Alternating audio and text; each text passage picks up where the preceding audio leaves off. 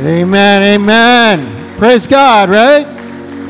Wow, Lord, we want that. Go ahead and have a seat. Hey, in the meantime, why don't we go ahead and give a big praise for our youth. They're heading out with Ryan right now. Anybody that's in youth, you're in middle school, high school, go ahead and head out to that lobby area. And also, let's give a shout out to anybody watching online. We're so glad you guys are here today with us. Welcome. I think my wife may be watching online, right, babe? Better be. Now, where is Gabby, you're wondering? Well, we were just in Austin to see little Layla Bear and Juna. And Layla's growing up, and it's her birthday coming up, and we couldn't really do it when her birthday is, so we went a little early. And I came back early. Gabby stayed to hang out, so maybe Layla's watching. So everybody say, hi, Layla. Hi, Layla. There you go. Hi, Gabby. Hi, Gabby. We love you. Okay. All right. That's what happens when you're the pastor. You can do whatever you want. So there you go. So, but we do love her. We miss her. Hey, if you got your Bibles, let's go ahead and open them up to Romans chapter 15. Romans chapter 15. And so as you noticed, go ahead, guys, if you want to bring Bibles, that'd be great. These guys will get a Bible to you. If you need one, you can just lift up your hand. They'll make sure you get one, and you can follow along. Today, we have a special guest speaker, a very good friend of mine. He is in town. Well, not only him and his wife, very good friends, and they're both here, but he's been a part of my life. We've done ministry together for many years. And he is the pastor of Calvary Chapel, Chattanooga, which is a very large church up in Chattanooga, Tennessee. And he has been a blessing. He's taught here before. In town, we had a memorial for an old boss of ours who taught us a lot about ministry. He was a precious saint, Pastor John Chanilli. If some of you may have known him from Calvary, Fort Lauderdale, what a blessing. I unfortunately couldn't go because of the flooding problem, so I was here. And but the plan was we were going to meet up there yesterday, but Frank and Sean came in for that. And we also have a board meeting. He's part of our board, and then he's going to teach. So he is a blessing, man, and you're going to love it. We know that you're going to be fed the word today, and that is what this is all about. We want to honor the Lord and honor his word. So make a loud noise for Pastor Frank Ramseur.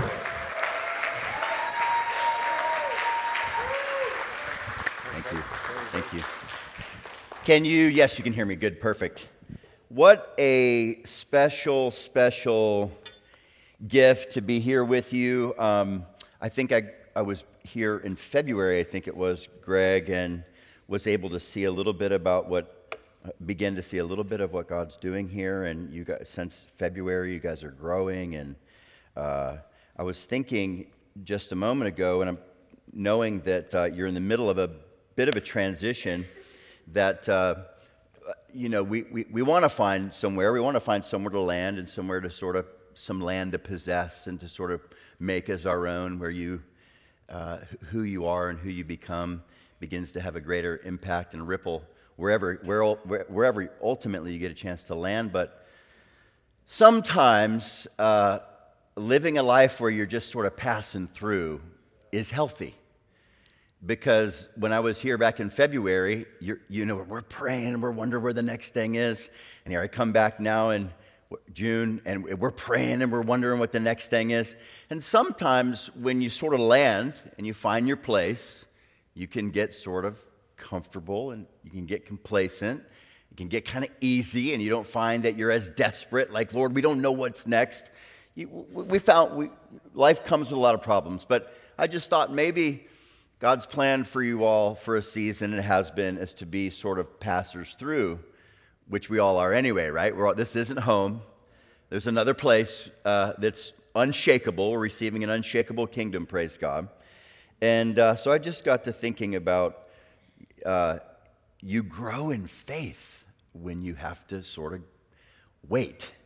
And waiting isn't fun. We don't like to wait for anything, but it is effective when it comes to growing. And by the way, your Savior and my Savior is more committed to the growth of your faith than you and I are. He just is. He's committed to see you grow. He really is. If it were up to us, we'd all be lagging way, way behind. And I would also add, especially with the humble privilege to speak just for a few moments with you, isn't it beautiful that God uses imperfect people? Meaning, it's the only kind he uses, because there aren't any others. And so standing before you, you need to know, is just a regular guy trying to get it right, get it wrong a lot. I'm not an expert in anything but maybe failure. My wife is here. She can attest to that. I do more failing than anything else. We're going to begin in Romans chapter 15, verse 14, but I want to read verse 13 because we've been talking so much this morning already and singing about hope. This is one of my favorite verses. Romans 15:13 says, now, and this is just, maybe you would allow me, maybe I'll open now in a word of prayer, but I'm going to pray this over you all, and I'll pray for the service, and then we'll jump into now, Father in heaven, I pray now, may the God of hope fill you with all joy and peace in believing, that you may abound in hope by the power of the Holy Spirit. Lord, the words that we're about to read, on the one hand, they can appear common, they can appear ordinary. We're past sort of the doctrinal powerhouse of Paul's intention in Romans, but sometimes when we just settle down enough before things that seem common, some really, really uncommon things happen. And so I just want to pray for every single person here that you love, every person in this room you made. There are no mistakes. Everyone here made on purpose, for a purpose. And we'll cover a lot of different things, but I would just want to pray that every single soul, every single mind, every single heart will be engaged in a way that there will be something. Greg prayed it earlier. I just add my 2 cents to his and ask, Lord, that, and myself included, that as I look at words and a message that's familiar to me, that your Spirit, it would be, as we just sang, in this place as it is in heaven. It's divine and beautiful, and there are words of comfort and hope and strength and correction if we need. But speak to us now. We thank you for how tender you are with us, how patient you are with us. You know our frame. We're just simply dust, but we're yours. And Father, should there be somebody here today that is not yours, that doesn't know you, Jesus, and even that right there is, what do you mean by that? Maybe even something that will be shared here, and something that might be considered common. Something uncommon may happen. We do bless you, and we love you because you first loved us, and we're here for you only. And so help us now, and all God's people say. Okay, so I'm going to title this message, How to Change the World in 8 Easy Steps. And when I say 8 steps, if you're like me, if a pastor comes and goes, essentially there's going to be 8 points to this message, I automatically shut down like, that's too much. So I'm going to change the title, How to Change the World in 1 Easy Step. That means I'll share several things, but here's my hope. I can't even remember all the 8 things I'm going to share with you, okay? But what I'm hoping is that one of these things that we see in the life of a man who literally changed the world, one of these things you'll take with you, and you will watch your world change, okay? Now, it's a tad facetious, right? How to change the world. But not the change the world part in the title, because, folks, we can change the world. If God created the world, spoke it into his existence, as Scripture states, then without question, people that are filled with God can change the world. The people filled with him can. And it's true that some people have changed the world, like the whole world. And the Apostle Paul is one of them. In fact, he said that we sons and daughters of God were actually created in Christ Jesus to do supernatural things while here in this natural place that can bring incredible change. God made us to change the world we're in. Starting with ourselves, and you move out into our homes and our community, our workplace, and beyond. So the facetious part of my title isn't world change, it's the easy part. Because don't you know that nothing worthwhile ever really comes easy, right? Cross Church, I mean, you guys are like, Lord, show us a spot. Make it easy. It's just not coming easy. Nothing worthwhile truly is. So we're going to sort of eavesdrop in on some of Paul's last words to the Romans and see if we can't uncover some of what made him the literal world changer that he was, so impactful. And so we're going to read from the real life of a real man who really changed the world, and we're going to discover some really great insights. And honestly, and I think this might privately live in all of us, but if you've ever privately dreamt about world change, like, God, could I change the world? I think that's something divine. We're made in the image of the God who can. But have you ever thought, if I could change the world, then pay attention, because I honestly believe there's something here. Romans 15:14, Paul begins. And again, we jump in sort of the middle. He's closing things up. It's going to read a little, we're going to be a little lost in the beginning, but here we go. He says, now, writing to a Roman church, I myself am confident concerning you, my brethren, that you also are full of goodness, filled with all the knowledge, able to admonish one another. So having sort of plunged the doctrinal depths, Paul hopes these people understand two things. Number one, he believes in them. Church, I believe in you. I'm confident of your goodness and your and your knowledge. And it says here, full of goodness and filled with knowledge. Now, both of those words mean like overflowing. And I've got a confession. I lived in South Florida for a long time. Greg and I knew each other back in a former life when we did different kinds of things for a living. And growing up in South Florida, not many, or in Orlando and then in South Florida, I abhorred country music. Okay, I'm talking like never, no. Well, then I moved to Chattanooga, Tennessee, y'all, right? And I actually confess I like country music. Does anyone else here like country music? Okay, look at you, I love it. There's a song. I don't know the title of the song. Okay, and one of the reasons why I love country music is because the pictures that are painted from a country perspective are just. So this fella, as he sings, is talking about his girl, and he goes, "Baby, listen to this. You got to picture this.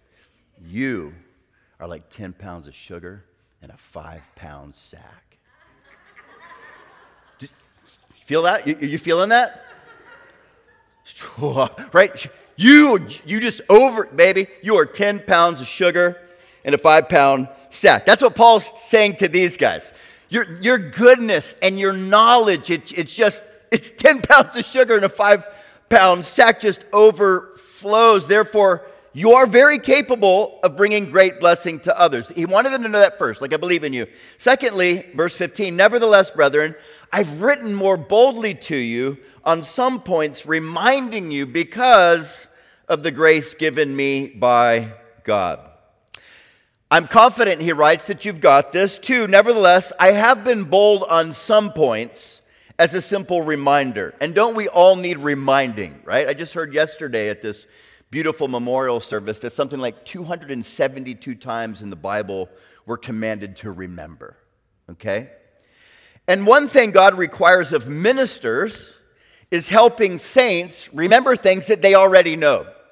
Paul says, I'm reminding you of what you already know. Another confession, I'll just confess pastorally, this isn't a country music one, but reminding God's people of what they already know can be a little bit difficult. Because we forget, I can just speak on my own, and God calls me on a regular occasion to remind Calvary Chattanooga of two things that they know full well. Number one, Ephesians teaches that we grow as every part does its share by serving. That is, the church grows, Ephesians 4 says, as every single part plays a part, we grow.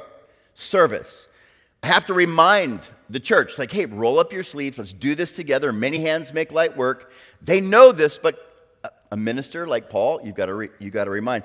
Secondly, we grow as every part does its share, as Greg just so graciously and appropriately thanked you for your faithful support, right? Serving and giving. These are things that the church knows, but we need to be reminded of. Paul's words, they do comfort me. And if I'm to be faithful, and if Pastor Greg is to be faithful, we will simply and sometimes boldly remind you of what you already know. So Paul says, I believe in you. I haven't written because you don't know. You do.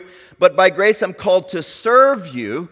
And how he describes his service is really insightful. Verse 16, that I might be a minister of Jesus Christ to the Gentiles, ministering the gospel of God, that the offering of the Gentiles might be acceptable, sanctified by the Holy Spirit. I've written because I have a job to do. I'm a minister of Jesus to the Gentiles, ministering the gospel of God. Now, if you don't mind, those of you that aren't afraid to write in your Bible, and you'd like to, you could circle the word minister. It's a peculiar word. The word here is not, if you're familiar, Paul would often write in the beginning of a lot of his letters, Paul, bondservant. That word is doulos in the Greek. Servant, bondservant, slave. Nor is this the word diakonos, where we get our English word deacon, minister, servant. The word here, and we're not going to spell it, and we don't have to have a Greek class here, but the word is liturgon. Liturgon, our English word liturgy, comes from this word. And of course, a liturgy is the form of a religious service. If you've ever been to a lot of churches, they're gatherings, Catholic churches, Episcopalian churches, they're very liturgical, right? There's an order, there's a form about the service. Now, this is an insightful glance into the life of one of the world's greatest world changers. This is interesting. So Paul saw himself not necessarily like in the temple proper as a minister, like performing this liturgy, but in his world conducting a service to God. We'll come back to this. Now, Paul's service among the Gentiles was prolific. I mean, here we are 2,000 years later because of a man like Paul, right? The ministry of a man like Paul. Notice, especially to the Gentiles, notice what he says next. And he'd never been to Rome, so he just wants to sort of report in. He says, therefore, I've reason to glory in Christ Jesus, in the things which pertain to God. For I'll not dare speak of any of those things which Christ hasn't accomplished through me in word, deed, to make the Gentiles obedient in mighty signs and wonders by the power of the Spirit of God, so that from Jerusalem roundabout to that word, I won't even try, I fully preach the gospel of Christ. So speaking of my service, speaking of my liturgy to the Gentiles, I've reason to glory and boast, but not in myself, never. No, I boast in Christ. I wouldn't dare boast of what it is that he's done, the words, the deeds, the mighty signs, the wonders. That was all done by God's power. God's power was so abundant, Paul says, I've fully preached the gospel three times around the eastern half of the Roman world. And speaking of his preaching circuit, verse 20 and 21 says, so I've made it my aim to preach the gospel, not where Christ was named, lest I build on another man's foundation, but as it's written, to whom he was not announced they shall see, and those who've not heard shall understand. Now I love this. Paul said, here's the deal. I've preached where nobody else had. Nobody else ever did. So that I wouldn't come along and build on someone else's foundation. In the words of James T. Kirk, the great theologian, that I may boldly go where no man has gone before, right? That's what he essentially said. Paul aimed to take the gospel to purely gospel virgin lands. Listen, because he got a word from God's word. And that word came from Isaiah 52:15. For what's not been told, they'll see. What they've not heard, they'll consider. And we'll sort of file this under a wit. We'll come back to this too. Sort of words that guide us. But suffice it to say, Paul, being in the word, got a word spoken to him personally. And this word governed and guided the whole of his ministry practically. And then Paul adds, because of my obedience to that word, I forewent some good things till now. Verse 22, for this reason. Because he made it his aim, he got this Isaiah 52 word. And he's like, you know what, that's for me. I'm going to take the gospel where no one else has ever been. For this reason, verse 22, I've also been much hindered from coming to you, but now no longer having a place in these parts, having a great desire these many years to come to see you. For this reason, aiming to obey that word, to preach the gospel where nobody else had, I wasn't able to see you guys till now. But now, finally, this door opens to see you. For many years, I greatly desired to see you, but I've been hindered till now. Some desires, some great, genuine, godly desires are many years in the making. And I'm probably speaking to the choir, right? Because we're still praying for this place that God's going to give us. Amen. Amen. And while speaking of his great longing, soon fulfilled, to be with them, he spills the beans on a big dream. A big dream of his comes out. Look at verse 22.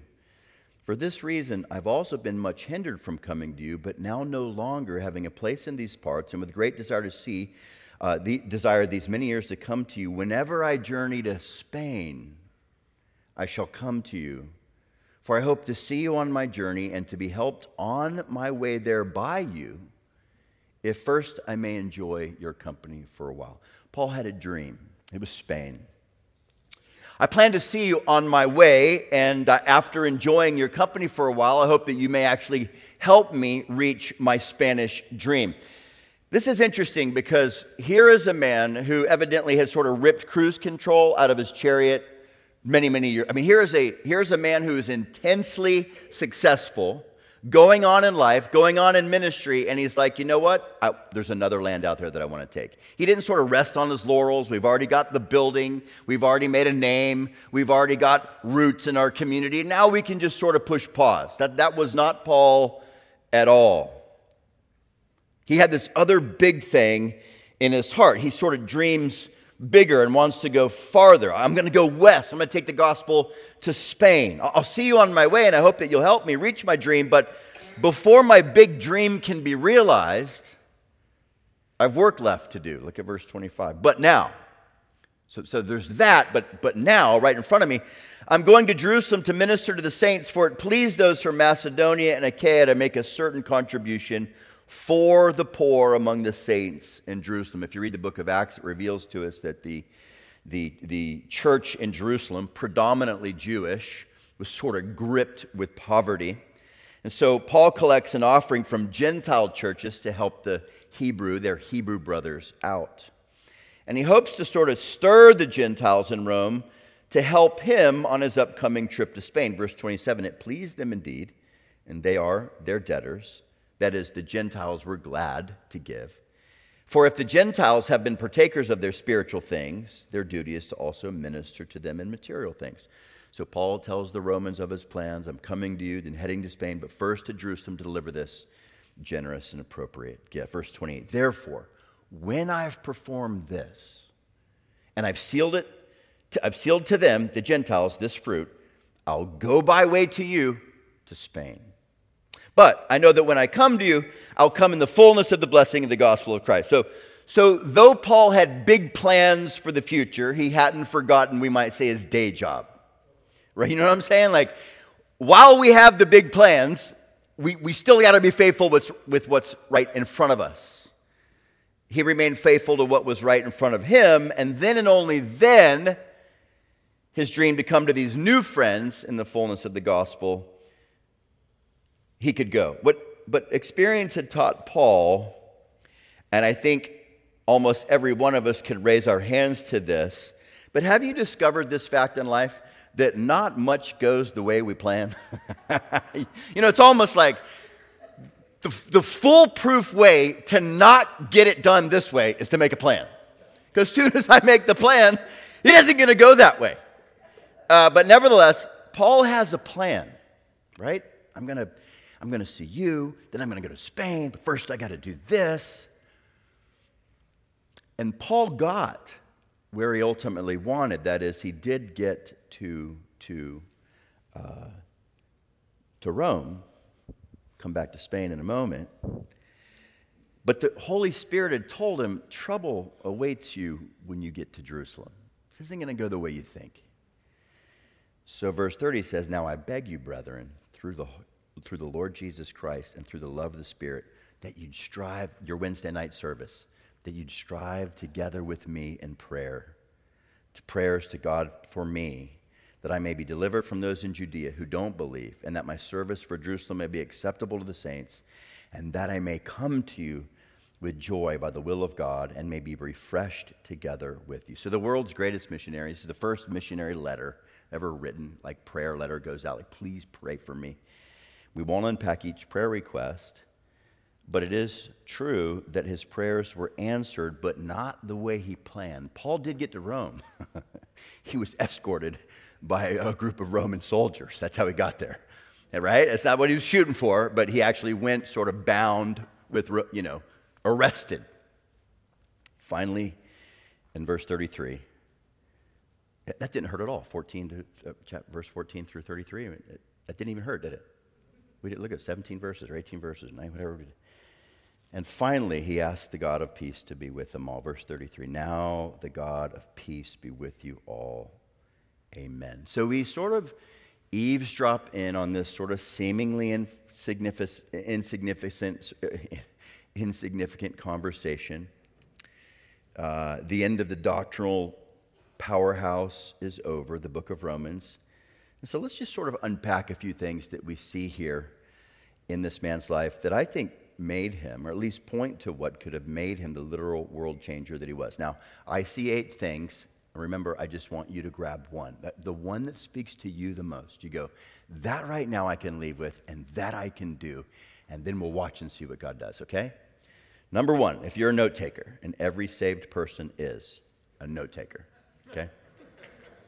Number 1, Paul lived, back to that word, a minister, Paul lived liturgically. That's in Romans 15, 14, 16. That is, guys, Paul saw all of life as sacred. Not just what happens here today and then we go to life, and this was church and spiritual, out there, natural, unspiritual. No, Paul saw all of his life as a liturgy. Like all of his life, to him was a worship service. He went through all of life that way. And when all of life is a liturgy, things change. The student living liturgically sees his campus, his classes, his or her study habits as a service to God. The single person who any single people here? Real quick? Yeah. Okay, so just imagine real quick how different your next date might be if you saw it as an act of worship. There's a young man in here like, Pastor, you have no idea. I mean, an act of worship, yes, sir, it will be. No, just imagine. Imagine the business owner. There's business owners here. There's school teachers here. There's builders here, entrepreneurs here, stay-at-home moms here. Imagine us all doing all that we do literally as unto the Lord. Like here's I wake up in the morning and I'm going to live liturgically. Even our leisure can be an act of worship. Paul lived liturgically and changed the world. Our world can change if we live this way, number 1. Number 2, Paul lived humbly. I love this. He lived humbly. Paul was a man who had a horn to toot. Like if anyone could go like, bro, I did some stuff, it was Paul. Right? I mean, Paul, but with plenty to boast about, he wouldn't. have you noticed, like, truly humble people are very reticent to speak about themselves, right? And if they must, they'll always make sure, especially for the child of God, that all the glory goes to God. You see, grace people change the world. And grace people, those are the ones that are certain nothing through them that's been done was done through them. It was all the grace of God. But I like it. Before Paul would speak of his ministry, he would speak of his grace. That's great, right? Before he would talk about anything that he did, he's like, I got to tell you about his grace. And then speaking of great things done, he spoke of the power of God. Folks, the Bible is very, very clear. Anybody here want more grace? Anybody like, you listen, you want grace more than you want gold, okay? Listen, God gives it to the humble, but he opposes the proud. Right? He gives it. He looks on and goes, I find a humble man, I will dump grace on that humble man, that humble woman. But the one who walks around like a peacock, with the feathers, look at me, look what I've done. Have you heard about me? Here's my business card. Have you heard about me, by the way? Have I told you how great I am? The Lord's like, he opposes that. It's disgusting. And folks, if we're to be people who change the world, we'll need the grace of God upon our lives. And he gives it to the humble. And the grace of God, as powerful as it is, can be snuffed out by that something else that's also powerful, our own sick pride. God used Paul, humble Paul, to change the world. Live liturgically, lived humbly, stay humble in success. 3, Paul lived scripturally. And of course, I mean here more than he lived according to the truth of the Scriptures. He did, which answers truly how one lives liturgically. You can't see all of life as an act of worship and then choose to be disobedient. He lived his life, all of it, as an act of worship. This can only be done in obedience to the truth. But by scripturally, I mean Paul was specifically guided by God's word. And here's what I'm getting at. We read, Paul aimed to preach where nobody else had gone because, listen, he got a word from God. This is what we call a rhema word. If you're familiar with this, right? There's the logos. In the beginning was the word. The word was with God. The word was God. The logos. But there's also a rhema word. And a rhema word is typically a passage of God's word that he or a verse or a line or a word that he initially meant for someone else, right? When Isaiah wrote Isaiah 52 for the children of Israel, Paul later in the New Testament, era, he read Isaiah 52, he read that verse and it was like the Lord spoke it right to him. And he's like, therefore, I'm going to take that for me and that's going to be the way that I operate. I'm going to take the gospel where no one else has ever gone. It's interesting.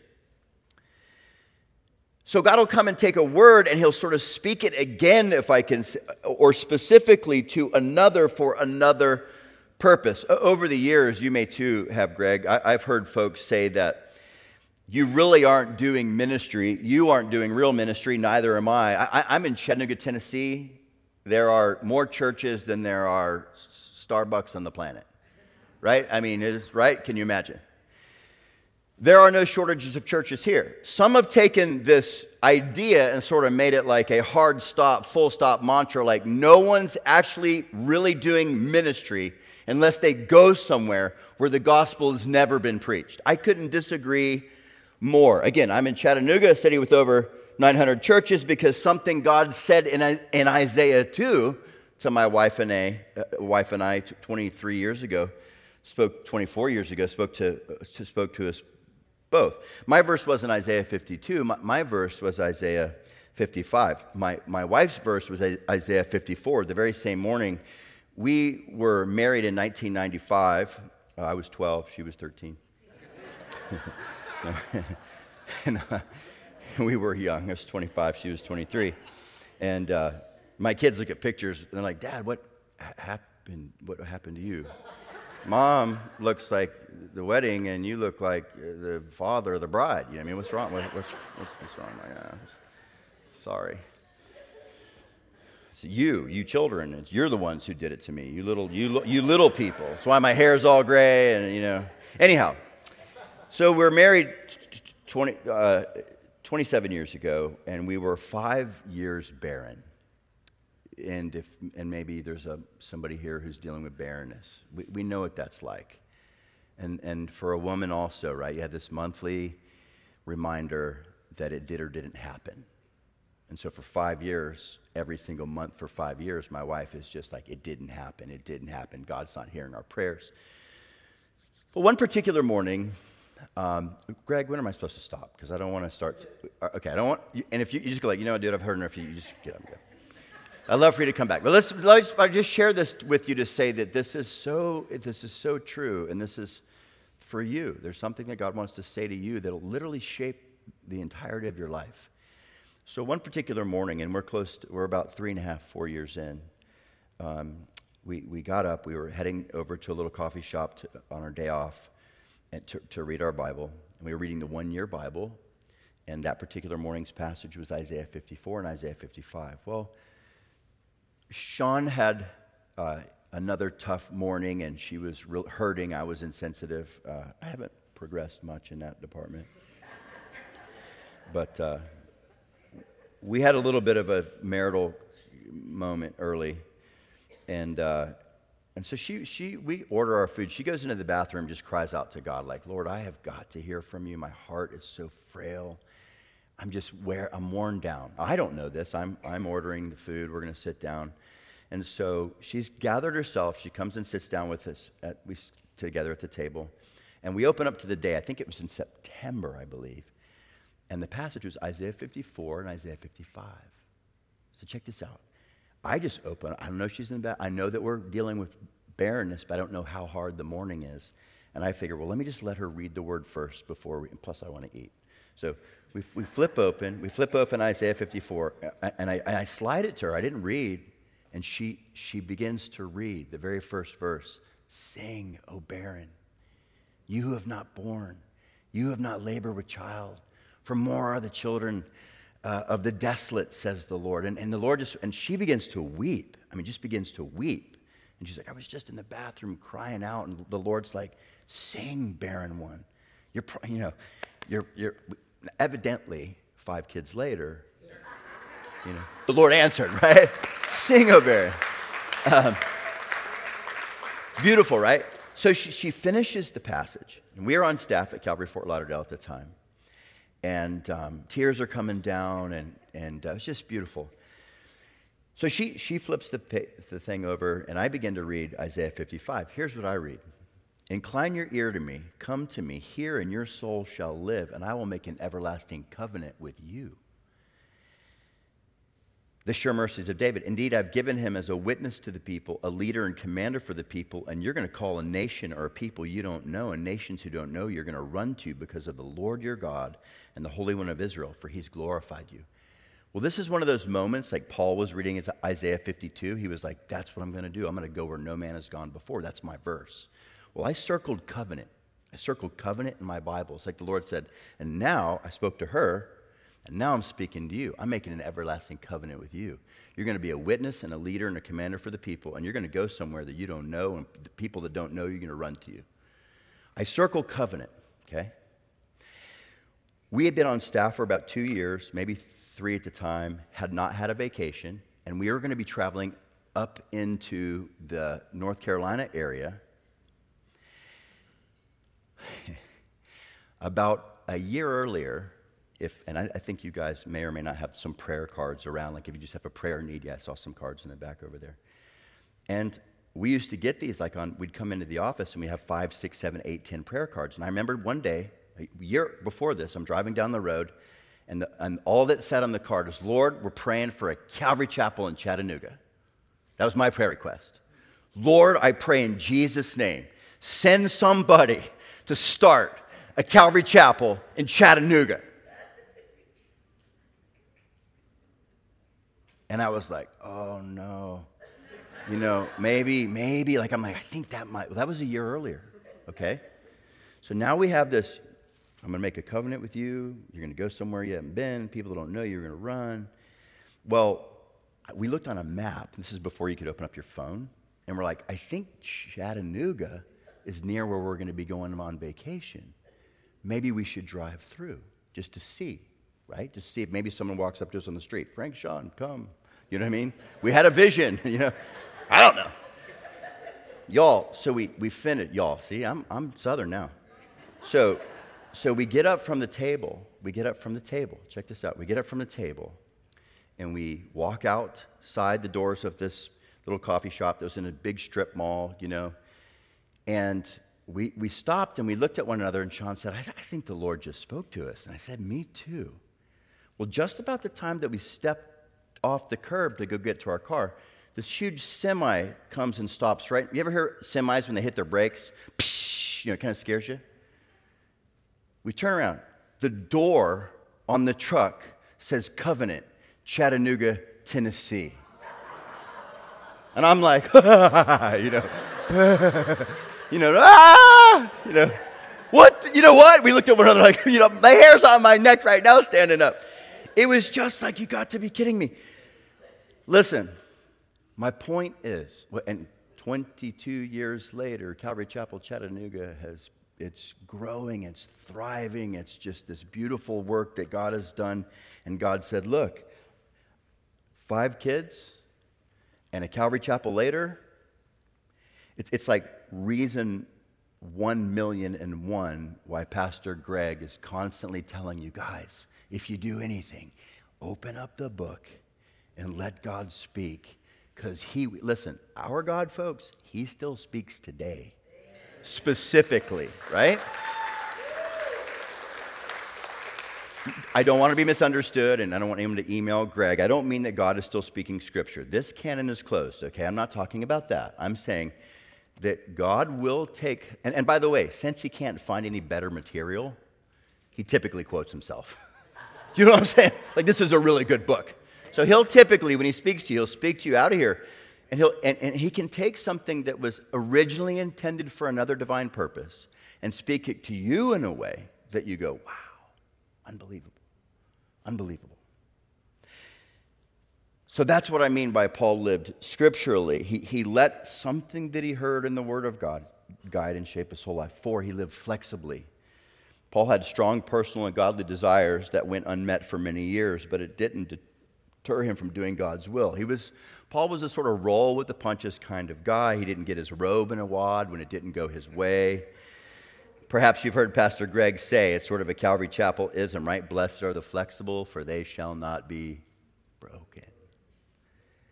And God wants to use us to change the world, but if we're like Burger King insistent, got to have it our way, we're in for a rough ride, and what God wants to accomplish through us can be short-circuited if we've got to have it our way. And to change his world, Paul had to forego some good and godly desires for a time, and it's likely that we will too. And maybe it's this point in Paul's life that most proves what I said earlier. World change is possible, it's just not likely going to be easy.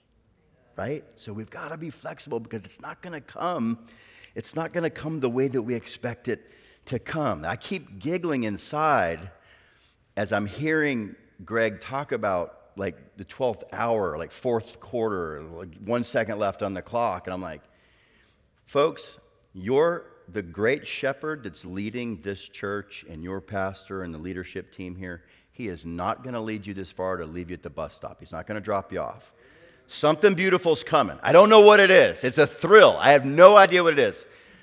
But he is doing something here presently. And you may stay here, we don't know. But something's coming. Stay flexible. Don't get frustrated. And you guys are going to see something beautiful. It's going to be so cool. It's going to be so, so cool to see. 5, Paul lived dreamily. I'm not even sure if it's a word. He wasn't afraid to dream big. And I do want to take just 1 second and speak. Well, I'll speak to all of you, but recently a man spoke on discouragement in men's lives with this quote. Most men lead lives of quiet desperation and go to the grave with their songs unsung. Meaning, What's your song? What's your Spain? What's your big dream? What's your man, if I could accomplish, if we could have, if I could do. A lot of men get sort of stuck in, you know what I did today? I went to work like I did yesterday. And I provided for my family, provided for my kids. I protected everybody. By the way, you want to know the core of what happened in Uvalde, Texas, and what's happening all over this country? Daddies aren't in the house. That's the problem. It really is. Yes, evil's the problem, but you go meet that young man who did what he did. There's no dad there, right? So some of you men, they're like, yeah, you know what? You're speaking to me, bro. I don't do anything. World change. I'm going to go deliver Pepsi tomorrow. Nothing matters. Now listen, if you stay faithful to your wife and you stay faithful to your kids and you guys stay together in your home, that is a heavenly work. That is a heavenly work. They can make a profound difference. I mean, I'm telling you, it matters like nobody's business. But nevertheless, I'm convinced that big dreams for the glory of God and the good of others honors God, who delights to reveal his glory to others and loves to see others blessed and prospering. And so I just say, what is the big dream of your heart? Do not be afraid to dream big. We've got a big God who will do exceedingly, abundantly, above all that we can ask, think, hope, dream, or imagine because of the work of his Holy Spirit. Now, this is interesting to me because scholars debate whether Paul ever made it to Spain. The Bible tells us nothing about it. Scholars debate as to whether or not he ever made it to Spain, which I would suggest that his life was none the poorer for having the big dream. Even if it went unfulfilled. Listen, dream big, and remember, listen to this, it's very important. God's dreams will come to pass. We just got to make sure that ours are his. Do you know what I mean? So a lot of times we're so crushed because my dream didn't come true. Listen, God's got a bigger and better dream for you than you do. So a lot of times it's like, oh, I didn't get my thing. It's like, yeah, but what if God has a better thing? His dreams for you will come to pass. Okay? Just let's make sure our dreams are actually his dreams. He lived liturgically. Let's live all of life as a worship service humbly. We're going to need the grace of God to change the world, and God only gives it to the humble. Scripturally, get in the Word regularly. Wait for God to give you a word. He will. He speaks flexibly. God's plans, though sometimes uncomfortable, are far better than ours. Dreamily, don't be afraid to have a big dream and believe God for them. 6, Paul lived plurally, meaning he didn't go it alone. Paul sought partners in life. He didn't just teach that we need one another, that we're, the body's many members, one, but with many members, but he lived it. And here's a completely capable man who knew he'd never be half as good alone. So he reached out to others to accomplish God's will and his goals. In verse 24, Paul said, I hope to see you and partner with you in my dream to reach Spain. Listen, the man who changed the world, arguably more than almost any other mortal, he didn't dare go it alone. And whoever you are in here, if you're going it alone, if you're isolating yourself, if you're not in a small group, get connected. Cultivate closeness with like-minded people as quick as you can because we were made for one another. And we say at Calvary Chapel, Chattanooga, listen, we're going to go farther, better, and faster together than we ever can alone. It's just true. Amen? Amen. I'm coming to the close. Hey, I'm coming to the close. I promise. I'm beating you all to death. Number 7, faithfully. He lived faithfully.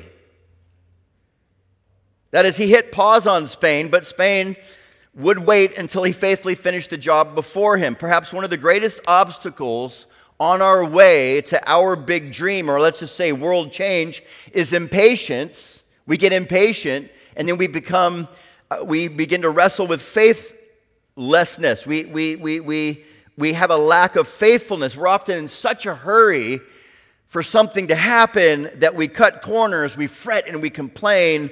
And here's something that you're not going to like. God is in no hurry. Don't you hate that? He's in no hurry. Moses, right? Moses. 40. Acts tells us that at 40, I'm going to be the deliverer of Israel. He's like, So he goes, right? You know the story. At 40, trained in all the military prowess and the language, all the finest universities in Egypt. He's like, I'm going to lead these people free. What does he do? He kills one Hebrew. He kills one Egyptian, buries him in the sand. That didn't work. Wind blows, uncovered the evidence, right? And then he spends, where? 40 years on the backside of the desert with a stick in his hand, tending sheep. Now listen, here's the heavy thing. It took 40 more years in the school of hard knocks to make Moses the deliverer that he would ultimately be, right? Well, here's the thing that I've often wrestled with. Under the heavy and increasingly pressure of the Egyptians, you sit there and you go like, I talk to so many people, like the time is now, it's urgent. We are in urgent times. But listen, God cares more about you, the instrument, than anything that he can get out of you. If God would have sent Moses at 40 to lead the children of Israel, I've got 5 kids. We're out of the minivan stage, which was hard to actually get into. We did it. Once you get in a minivan, you're like, I actually like this, but you don't tell anybody because you just throw them all in the back, right?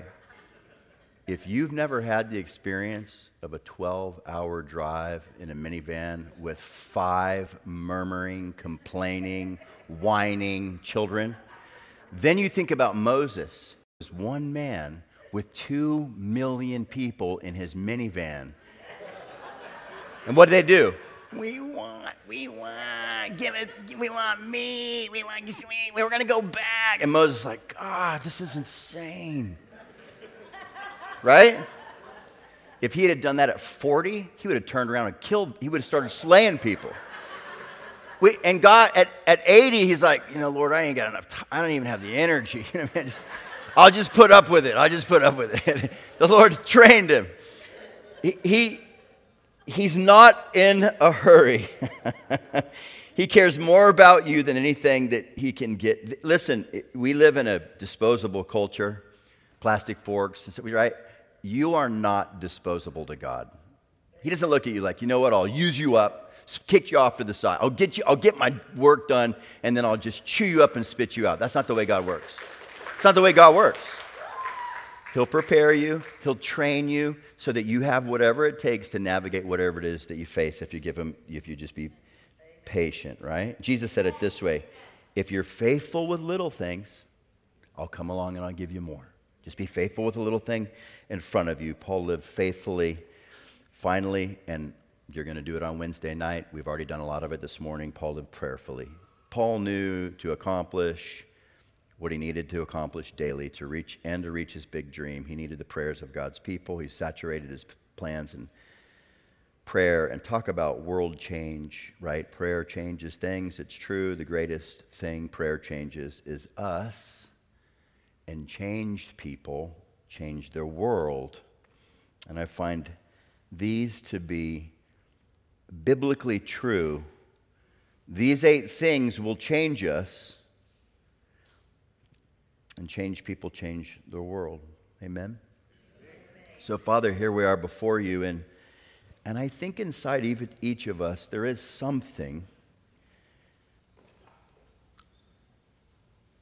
Well, Ephesians makes it clear that we are your workmanship. We're your masterpieces. Which is hard to believe that you see us that way, but we are. And you created us for something. And because we're created by God Almighty, the something that you've created for us is not only good, it's eternal, it's powerful, it's supernatural, it is heavenly. And so, Lord, whatever the one thing was that somebody heard this morning,